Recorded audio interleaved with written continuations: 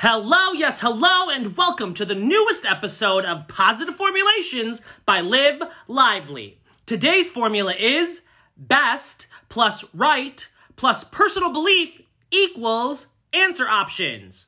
Live Lively believes that most answers fall into these three categories: best, right, or personal belief. As communicators, collaborators, leaders, if we can understand where the answer comes from, we can better ask questions on how to use it or find the perspective from where the other human is coming from and lead the group to the next best step. Let's define the three answers, shall we? Best answer. The best for that moment, or it's the answer for that current step of the process. There will be many of these. These answers help us usher the subject further towards completion. Very important to use these answers to create more dialogue about the subject. The right answer.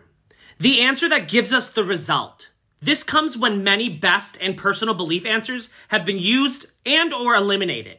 The right answer is what the group has worked for. It is an answer that will complete and elevate the end result.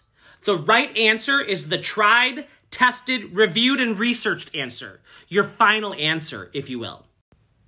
Personal belief answer. A communication answer. These answers are usually sourced from a place outside of the workflow.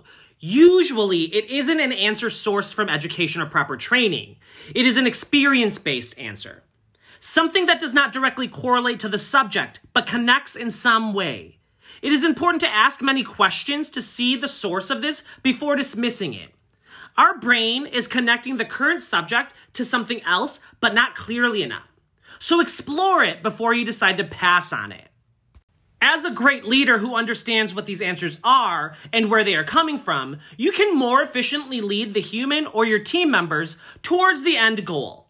Listening to every answer from every participant and being able to interpret it in a way that includes and uses their answer creates a more high-functioning work environment. When met with a lot of no or dead ends or lack of interest, we tend to clam up and participate less. If you allow the answers to be used or explored more, the human or the whole entire team are more apt to sharing in the long run.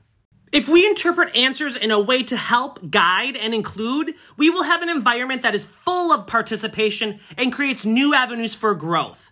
This practice also helps cement your team's commitment to you as a leader because they are heard, included, and understand more.